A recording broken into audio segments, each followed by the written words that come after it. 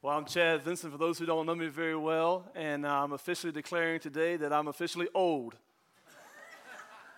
I had one of my sons graduated high school, Grant, and I feel really old about that. I feel like, man, I've tried to be the cool dad and be old, but now I'm officially going to just confess. Since church, you confess, right? I'm going to confess that I'm not cool, I'm old. But when my kids were younger, it was really cool. My kids were younger, we enjoyed Friday nights. And Friday nights were a cool time for us because we always had movie nights. And we get pizza and Cokes. And one of my boys, I have 3 boys. They're 18, 16, and 14 now. But they always loved movies with the underdog. Can anybody relate with that, resonate with that? They would always pick a movie with the underdog. And as you know, the number one movie that comes in your mind when you think of underdog is Rocky Balboa, the Italian stallion from Philadelphia, right? And so I remember watching that with my kids. And see, it's not about boxing, guys. All you ladies out there who don't like boxing, I get it. It's not about boxing. It's not about boxing. It's about Rocky Balboa, the underdog who overcomes all these odds to become the heavyweight champ of the world. All this opposition.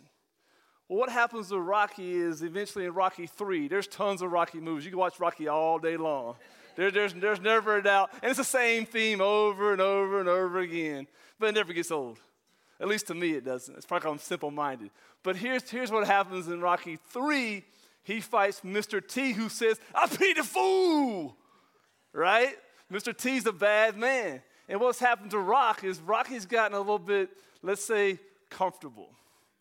Rocky's coming from the streets. He's had a tough life, and now he's got his house, he's got his kids, he's got a car, he's got everything he needs, and Mr. T comes at him and challenges him. Well, Rocky has his trainer, if you remember, and what's Rocky's trainer's name? Do you remember his name? His name is Mickey. And Mickey, they're kind of in this argument because Rock wants to fight Mr. T, but Mr. T's coming at him hard, and Rocky's like, yeah. And Mickey, they're in the bedroom in Rocky 3. It's a great movie. They're in the bedroom, and Rocky and him, they get intense. It's getting tense. And Mickey looks at him and goes, "Rock, the worst thing has happened to you that can happen to any fighter. You got civilized." And my boys go, "Mic drop." See, what he's trying to tell Rocky is, you've gotten civilized. You've lost that eye of the tiger. You've lost that passion. You've lost that conviction. You lost that drive. You lost that desire you used to have. That hunger. And Mr. T, he's hungry. See, my fear today, guys, as I talked to you this morning, is regarding the American church. My fear is that we become civilized. I feel that in my own heart and my own soul, that we become too comfortable. Can I say it another way? We become complacent. And I don't know if it's me getting older, but I feel that more and more in my own heart. This attitude of just complacency. And so my friend says this all the time to me. You know, the church, the universal church in the world, let's be honest. I mean, they're facing persecution at an all-time high we know nothing of. But let me talk to you, the American church, the church in Murfreesboro, Tennessee, the church called Fellowship Bible Church. Don't think for 1 minute, just because you're not facing persecution, you're not facing pressure. We might not be facing persecution in terms of imprisonment, in terms of beating, but don't think for a second you're not facing the pressure. And the pressure I'm talking about is our worldview is being attacked on the daily. Our worldview is being attacked on the daily. If you don't believe me, let me give you some examples of that regarding sexuality, regarding gender, regarding marriage, regarding race, regarding social justice. The culture's not being quiet. They're screaming at us. And that's called opposition. That's called persecution. And are we going to be, as the Bible says, tossed here and there on every doctrine? What's our worldview? What are we going to stand on when things get tough and challenging?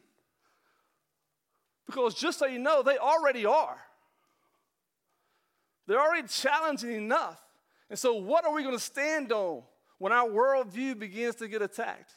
Because what happens, and this is the American church, not church world, this is the American church. You know what happens when you compromise, when you become complacent? Do you know what's happened in the American church? Just so you know, we have plateaued. And now we're doing the descent.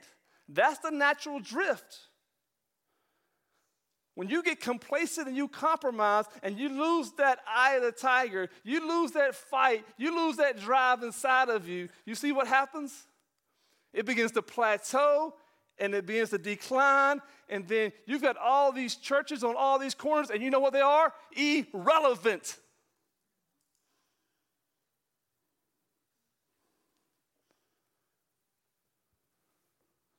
And that's sobering.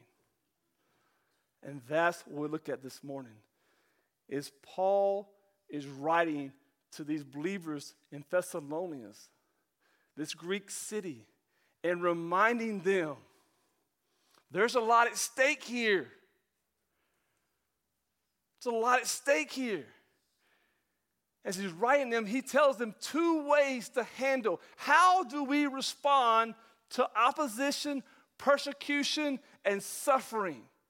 And Paul's going to lay out two principles, two universal, timeless principles. He says, number one is we've got to know the destiny of those who persecute us. We've got to know the destiny of those who persecute us. And number two, we've got to know the destiny of the persecuted church. If we're going to respond, we've got to know those things. And so as you turn to your Bible to 1 Thessalonians chapter 2, pick up in verse 14, let me set the background for you. Remember Paul and Silas? They were making their way on their second missionary journey. They want to go up into Asia, but the Spirit stops them, and they take a hard left, and they go where? To Greece. As they begin to go into Greece, they enter the city of Thessalonica. They enter the city to go to the synagogue. And what happens in the synagogue? They begin to what? Teach in the synagogue. The Jews, some of the Jews respond, some of the Greeks respond. So at first, it's a great reception. But then things change. Acts 17 tells us things change. And what happened? Their experience begins to change because some of the unbelieving Jews and some of the unbelieving Greeks, what did they do? They began to form a riot and a mob because they were jealous. So pick up with me in verse 14. For you, brothers, became imitators of the church of God in Jesus Christ that are in Judah. For you suffered the same thing from your own countrymen as they did from the Jews. Verse 15, who killed both Jesus and the prophets and drove us out and displeased God and opposed all humanity by hindering us from speaking to the Gentiles that they might be saved, so also to fill the measure of their sins. But God's wrath has come upon them at last. So right from the beginning, you catch the first word after the guard clause, after the four, he says what? Brothers. See the familial tone? It's a family order. He says, brothers. You've been called out. You're the church. Ecclesia. You're the church. Ecclesiology. You're the church. You've been called out. You've been called to live what? Differently. To face life differently. He says, brothers, you've been called out of this. And now you've been included in something. And here's the catch. Once you've been called out of something, there's benefits of being the family of God, and there's what? There's costs to being the family of God. So this word brothers means there's a family-oriented sense. You've been called to something. You're part of a bigger story. Isn't that what we all want? Don't we all want to be part of something bigger than ourselves? Larger than just me? Aren't I here for more than just me? And that's what he reminds us. He says, you've been called to something bigger than you by the word brothers. Then he goes on and says in the next phrase, become imitators of the church of God in Christ Jesus that are in Judah. You become imitators. Let me tell you that word imitators, that's not an active sense. It's not like follow me like I follow you. No, it's passive. Now, because you are the church, you are going to experience some things. You become imitators of what? A bigger story of the church that's been existing since all the time. Now he goes back and says, hey, wait a minute. Your experiences, you're going to resemble something. And so the question we got to ask is, what are we going to resemble? Because now you become imitators. He says, imitators of, finish the phrase, of the churches of Jesus Christ in Judea. What did those churches experience? Question mark. What did they experience? You see where we're going? What did they experience? Passive. What did they receive? Do you know the answer is? Look at verse 15. What's the answer? Suffering, opposition, persecution. See, he reminds them you are going to experience something. And what you're going to experience is opposition, persecution, and suffering. And so now you're part of a bigger story that goes back because the Judean Christians experienced the same thing once you become a part of this church. Therefore, stay with me here. Therefore, please get this. Your experience is not unique. Did you hear me? Your experience is not unique. This opposition you experience, adversity, this suffering, it's not unique. You know what it's called? What's it called? Normal Christianity. It's called biblical Christianity. There's got to be a theology of what? Suffering. Are you sure you're with me on that one? Please stay with me on that. That's huge. See, what you experience in our minds, we think what we experience when we suffer, we persecute, it's uncommon, it's unique. Nobody ever done this before. I'm the first one. I'm blazing the trail. That's a lie. It's a lie. But when we're suffering, if you're like me, I'm just being transparent, full disclosure. I think my suffering is unique to who? Me. And Paul reminds us it's not unique. This is common to all the churches. In all, since humanity has existed, suffering is not unique. When we believe the gospel and experience Christ, guess what you're going to receive? Empowerment, no doubt. Love, no doubt. Forgiveness of your sins, no doubt. Community, no doubt. But guess what you're also going to experience? Suffering. And he reminds this young church, don't miss it. God's got a wonderful, beautiful plan for your life, but don't miss what's going to involve. Everybody with me? So remember the question, how are we going to respond in the midst of ongoing opposition? And the first point is we have to know the destiny of those who persecute us. And Paul, like a lawyer, begins to lay out the case. It's like a machine gun. Boom, boom, boom, boom, boom, boom, boom. He lays out bullet points to show you, let me show you where the destiny of those who persecute you, those who oppose you, those who are adverse to you, let me show you what happens to them. Number one, they reject God's messenger. They reject God's messenger. Look at verse 15. It says, who killed both the Lord Jesus and the prophets and drove us out. So Acts 17 again tells us something. It tells us something very important. We learn about the cause of the opposition was who? The unbelieving. The unbelieving Jews and the unbelieving Gentiles. They opposed them. Why did they oppose them? Because they were what? Jealous. And when they were jealous, they did what? They drove them out. And then what Paul does, he connects them back to a bigger story. This is huge and significant. He builds a case and goes, hey, let me show you something. Let me build a story for you and show you the jealousy that they experienced back then and you're experiencing now. It's been there since the beginning because they killed who? The prophets. They killed who? Jesus. They want to kill who? Paul and Silas. Today, what's going on? They want to oppose who? You. You see the line of progression, the progressional fault? You see what's happening and what's going on? He's drawing their attention to the fact that you're part of a larger narrative, a larger story. And this story is significant. And if they persecuted Jesus, and they persecuted the prophets, and they want to drive Paul and Silas out, guess who's coming next? And that's the mindset of those who persecute us. They want to what? Drive us out.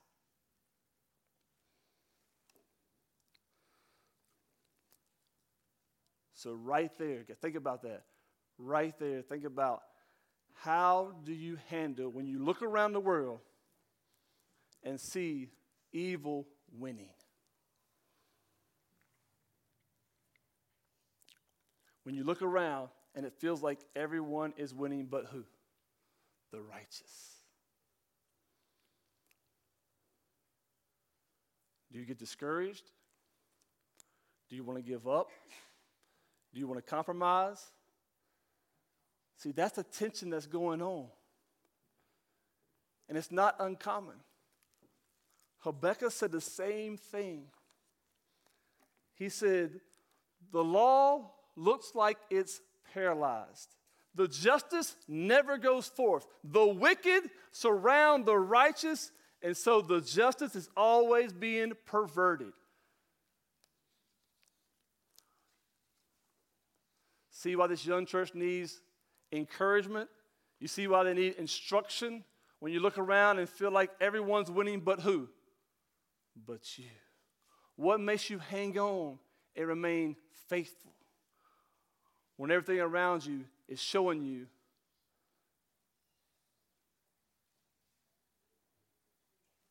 the opposite? So, number one, they drove us out. Number two, they did what? Look at verse 15b. The second charge against those who persecute the described in the next phrase, they displease God. Earlier in chapter 1, Paul says, hey, live a life that pleases God. The characteristics of those who persecute us is what? They live a life that displeases God. And they experience affliction and persecution because you know why they live a life that displeases God? Because they've already made their mind who they're going to do what? Who they're going to serve. They've already made their mind up who they're going to serve. If you displease someone, that means you're pleasing someone else. And Jesus says you can't serve who? Two masters. So in this context, whose mind, they made up their mind, who they're going to serve. In this context, you know who it is? It's Caesar. Why is it Caesar? Because he provides what? Stability and security for the empire. And so he's talking about pleasing. They made their mind who they're going to serve. See, those who persecute us, their characteristic, the case Paul's building is they are going to please themselves and please Caesar. And Paul's saying no. And you see this by Acts 17. Watch what they say. Acts 17, watch what they say. Those who persecute, they say this. They, Paul and Silas, are acting against the decree of Caesar, saying there's another King Jesus. There's another King Jesus. And when you stand up and say, no, there's only one King Jesus, his name is what? King Jesus. What happens? Rejection. opposition. And therefore, the cross is foolishness. So do you see why the message? So at first, they reject the messenger. Now they reject what? The message. And now thirdly, they're going to not only oppose the messenger, not only oppose the message, but now hinder the message from doing what? Getting out. Now they're going to oppose the message from moving forward. Hence the next phrase. God and oppose all mankind by hindering us from speaking to the Gentiles that they may be saved. You see Paul's progression? See, it's one thing for me not to believe it, but another thing to make sure I silence the voices so you will never be able to do what? Hear it. So now what they're going to do is they're going to control the narrative. They're going to silence the voices and control the narrative.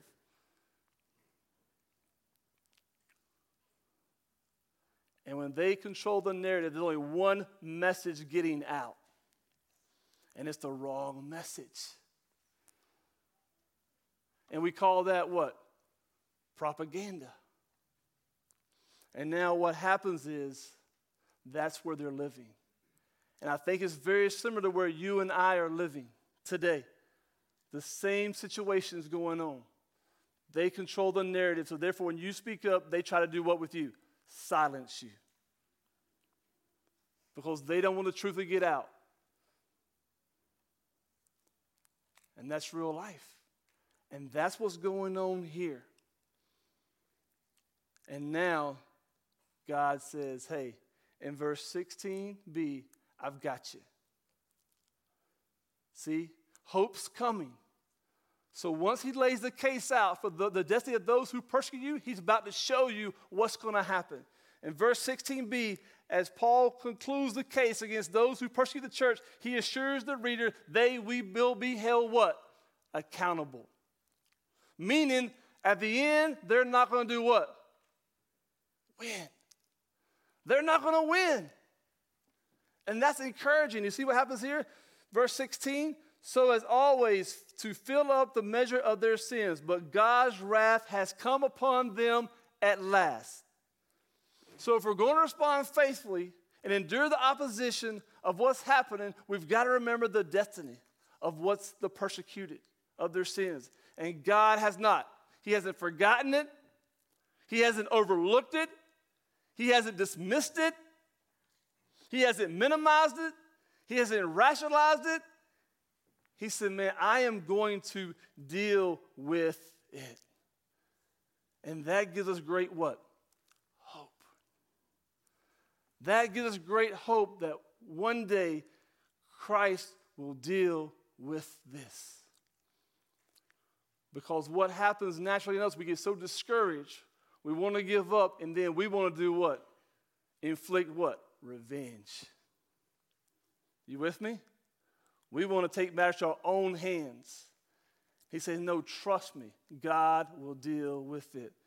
And just guaranteed, because the next phrase, we just read it, but God's wrath has come upon them. And watch the last two words. At what? At last. And they go, whew, thank goodness. He's going to deal with it. It's like when you give someone a lot of rope to hang themselves, right? That's the deal. I've given you enough rope, and now you've hung yourself. So your action is going to have what? Consequences. And the consequences will end in God's judgment of them. And that's what you got to keep in mind. So when your mind thinks they're winning, they're actually not winning in the end. In the end, you're going to win. And that's what keeps you persevering. That's what keeps you moving forward.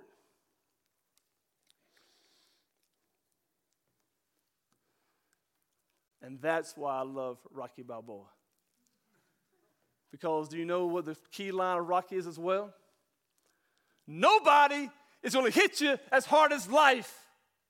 It's not a matter of how hard you, hit. It's about how, you get hit and keep moving, forward. How much can you take and keep moving, forward? See, Rocky's theologian. I call him the theologian Rocky Balboa. the theologian. It's about how much you can take and keep moving forward. You got to feel the passion of the text. If you don't feel the passion of the text, you'll sit here and you'll fall asleep. Because these chairs are what? Comfortable. You've been working all week. You're tired. Your wife's driving you crazy. Your kids are doing this. Wake up! Because you get comfortable, and all of a sudden your eyes start going. This is real life and real stories. Forget Rocky. Solomon said the same thing. He said what? The righteous man falls how many times? 7. And what does he do? He gets right back up. Life is going to hit you right in the face every single day. And what are you going to do? And if you're like me, you like the easy road. I'll just quit, hang back. Right? And that's not an option. And what drives them, that's why you get the next chapter, or next verse, 17, is so important. Because now he switches. He says, now stay with me. Because when you stay with me, you're going to get 17. And now you're going to see the destiny of those who, the destiny of the persecuted church. See, Paul loves these people. Look at verse 17. But since we were torn away from you, brothers, for a short time in person, not in heart, we endeavored the more eagerly and with great desire to see your face to face, because we wanted to come to you. I, Paul, again and again, but Satan did what? He hindered us. See, absence makes the heart grow what? Fonder. And that's why he wrote the letter in the first place, because he loves these people. These are his people. These are his people. And he wants to be with his people. And he wants to be with, you know why? Because when someone's hurting, what do we naturally want to do with them? We want to be beside them, because what's that provide? Encouragement, support. It helps them to know they're not all alone. We're with you and we got you. And that's what Paul's saying as a brother, as a father, as a mentor, that, hey, I got you. You're not alone in this. I love you. And that's why he sent the letter, to show them his love, to challenge them to stay faithful. I'll do what? I'll carry your burdens. I'll help you. Life's hard. Life's too much. I got you. I'll carry your burdens with you. Your presence communicates something to that person. And so at the end, do you see the enemy we have? But Satan hindered. That word hinder is a military term. You know what happens when you're on a military conquest? You blow up roads, you take out pathways, so they can't do what? They can't cross. And that's what happens spiritually. See what Satan does? He tries to do what? Do you see it? Isolate you. Blow up the pathway so no one can get to you. So you're on an island all by yourself. There's no access to you.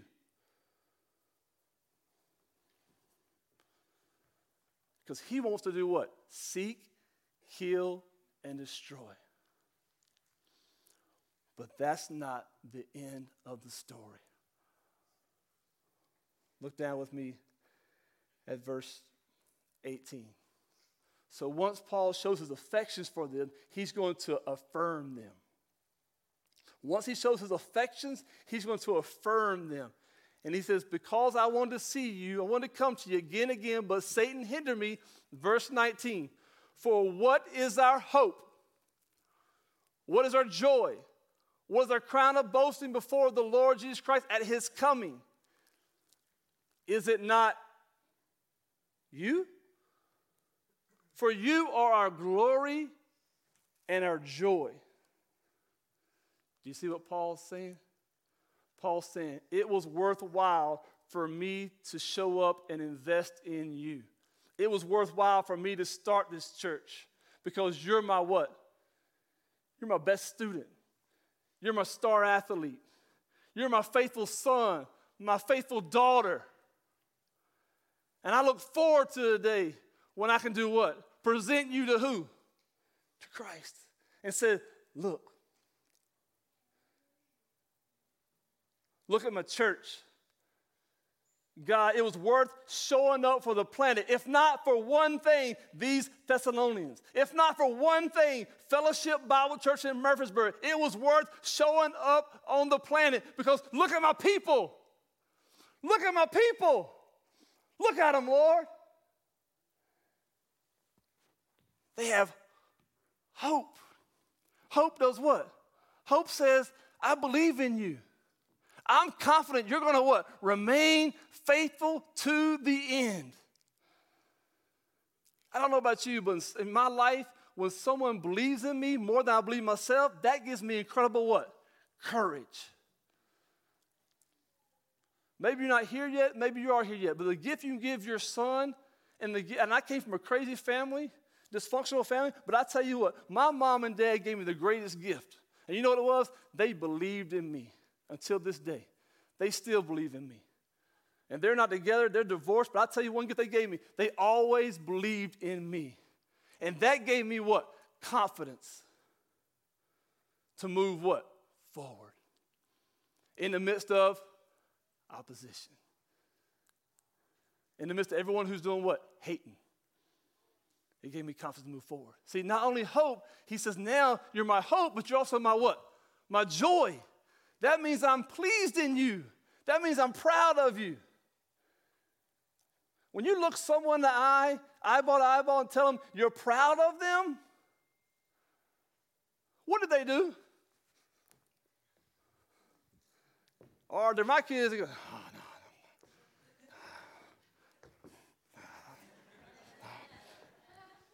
See? It makes them do what? Shoulders roll back. People love to hear it, man. I'm proud of you. I'm pleased with you. At the baptism of Jesus, what did he say? What did God the Father say? This is my son who I'm what? Well pleased. I'm proud of you. There's no joy of now being a little bit older as a dad to hear maybe Owen in college. If I ever hear this, I'll be proud that he's doing what? He's doing the right thing. He's showing up to class. He's being responsible. He's treating girls with dignity and honor. He's managing his money. You can trust him. He's a man of his word. You know what I'm going to do as a dad? That's my boy. So joy. And then the last one is a crown. A crown of what? Glory. A crown of glory. And this is an athletic event. You would give a champ a crown. In a military conquest, you would give a general a crown. This would give him a crown. And what he's saying is, you're my crown of glory. You're my reason for boasting. If I boast in anything, I boast in you. And I'll tell Jesus the day he arrives, I'll tell Jesus, have you seen the Thessalonians? Have you seen my people? And you know you do the same thing. With whatever it is you boast about, you do the same thing. You see my truck? Oh, boy. She can get it now. You see my boat? That thing can go now. You see my muscles in the gym? Woo! We do the same thing. Boasting. But now you're changing and you're boasting in what? Something that what? Eternally matters. He's saying, look at them, man. Look at my people. Look at Fellowship Bible Church in Murfreesboro. Look at them. Go ahead. Brings a smile to my face. It was worth it. All the opposition, all the hard stuff, it was worth it. I don't know about you, but having 3 kids in diapers, it was hard. I wonder sometimes, was it even worth it? I wanted to walk out many of the days, and I did. Walk out going, Lord, is it even worth it? I'm not sure it's ever going to end. And then one day it ends, and you get nostalgia. You start going, man, I sure do. This sounds crazy for young parents, I'm sure, but you go, man, I sure do miss those little knuckleheads. I miss coming home and my wife being crazy. You don't think of the time. You think about anywhere but home. But now you go, I miss those people. I miss them, man. And that's the context Paul's doing. Because one day you're going to walk into the house and just be you and your wife. And Paul's going, man, you're my crown of glory. You with me this morning? So let me drive this point home. Let me drive it home globally, and let me drive it home locally where we are. Because if we're going to be encouraged, we've got to know the destiny of the persecuted church. The church is Christ's what? His hope. It's his what? His joy. His what? Glory. I don't know about you, but globally, two places that are being persecuted most is China and Iran. And let me show you what God is doing there. In Iran, there's an estimated 84 million people in Iran. And they are surging in persecution, in opposition. They are surging at 20% per year of growth, of Christian growth in Iran. One church leader said this, who was recently arrested. Every minute of every day, I'm aware of God's utterly tangible presence in interrogations, in solitary, in the prison yard. They repeatedly humiliate me. They force me to clean filthy toilets, all because I am a Christian. China, the same way. China is experiencing the same explosion of growth. By 2030, they're saying there'll be 20 million Christians in China. 20 million Christians in China. And many of them are being persecuted because they don't follow the state ideologies. They're being persecuted. So that means they don't get aid. They get monitored. They're on surveillance all the time. And they get in their pocketbook. They take their money away. They garnish their wages. And so one pastor was caught online because of COVID. Obviously, everybody's going online. And his wife wrote a letter and said this. He's been in prison for going on a couple of months. She says, my reasoning makes me believe that he's still alive and that God is with him. However, not hearing from him is like an enemy. It hurts so bad, I suffer every single day. That may seem distant to us, but that's reality. Can I bring it home closer to where we live? So we don't experience the persecution, beating, imprisonment, interrogation. But what we do experience is anti-Jesus. It's cool to have Jesus, but he can't be what? Lord Jesus, King Jesus. It's cool to have God, but it can't be the God of what? The Old Testament. It's cool to have truth, but it's cool to have your truth and not what? Absolute truth. And then can I tell you it plays out even more? And then what happens is, these are gospel issues, guys. This is how we don't become civilized. Compassionately, graciously, with tears in our eyes, we bring the gospel to people. It's hard. To family members. And we talk about marriage. And we say we believe marriage is between one woman and one man. We talk about gender, and we say there's two distinct genders, a male and a female. Not because I say it, I'm submitting. Sexuality. We go, it's best to not have sex before you, right? It's best to have sex when? After you get married, not what? Before. But you'll get with people in the younger generation. I'm just telling you, they don't see nothing wrong with it. And then you'll find out they're living together. You go, huh? You living together?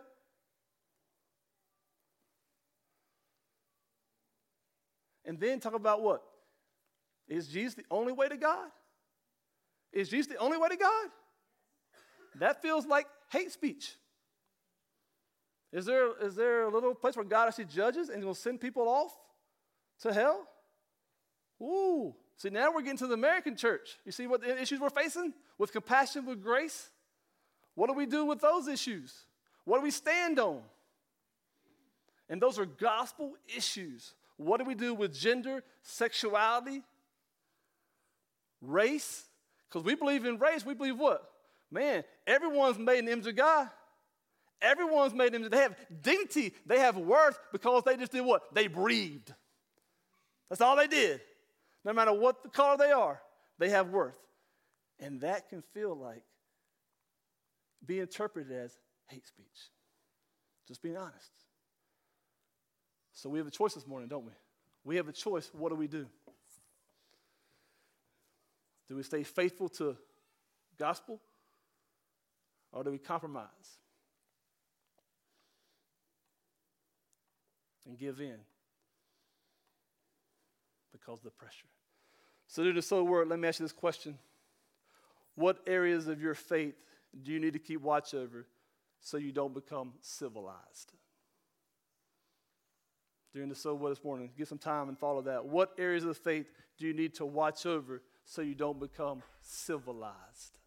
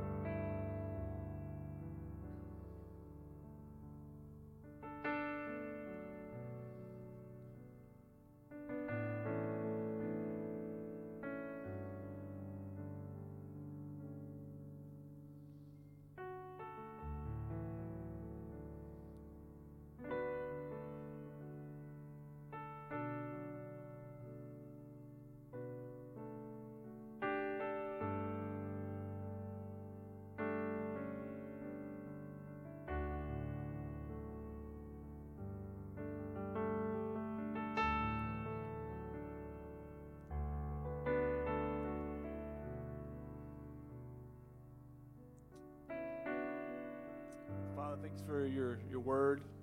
Thanks for your truth. Thanks that we can trust you. Father, we all experience daily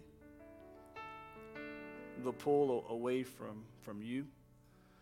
We experience in our heart a desire to compromise, to concede, to grow complacent. And what it might look like for us is just paying the bills, going to work, and making sure everybody's fed. And Father, there's so much of a bigger story that we're a part of.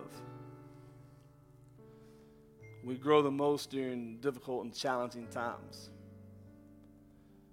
And the ideologies we're facing in our world, the worldviews that are coming upon us on the daily, whether on the news, on the radio, on the TV, even our own thoughts, Lord. We have to renew our mind. We have to remember these things are gospel issues. And so we have to wrestle well with you so we don't go to apathy. That will be like the writer of Proverbs said, even though we fall 7 times, we'll get back up because we'll know how much we loved and the reason and the purpose that we're living for. And so we're willing to handle hardship, adversity, opposition, because in our hearts, we have nowhere else to go. We believe it to that extent. The Bible knows nothing of cultural Christianity. The Bible knows nothing of cultural Christianity, where we come to church to try to earn some favor of God. That's just basically heretical. It's not true. So, Father, would you encourage us this morning through Paul's words to these Thessalonians? Would you encourage us this morning that you're going to deal one day, you're going to make things right. Even though it appears that we're losing, the fourth quarter hasn't come yet. The last 2 minutes of the game hasn't been played out yet. Would you give us hope, joy to hang in there, knowing that in the end, it's all going to work out. And you're doing a great thing in our own hearts. You're teaching us something about ourselves and about you. because Hebrews tells us that you never leave us nor forsake us. So this morning, may we grab onto that truth amidst all we're facing from the outside world, and may we be the church. May we impact the world for the good of humanity. May people miss Fellowship Bible Church if we were wiped off the face tomorrow because of the good works they did, the love they had for the community. May we be a light in a dark world. In Christ's name I pray. Amen.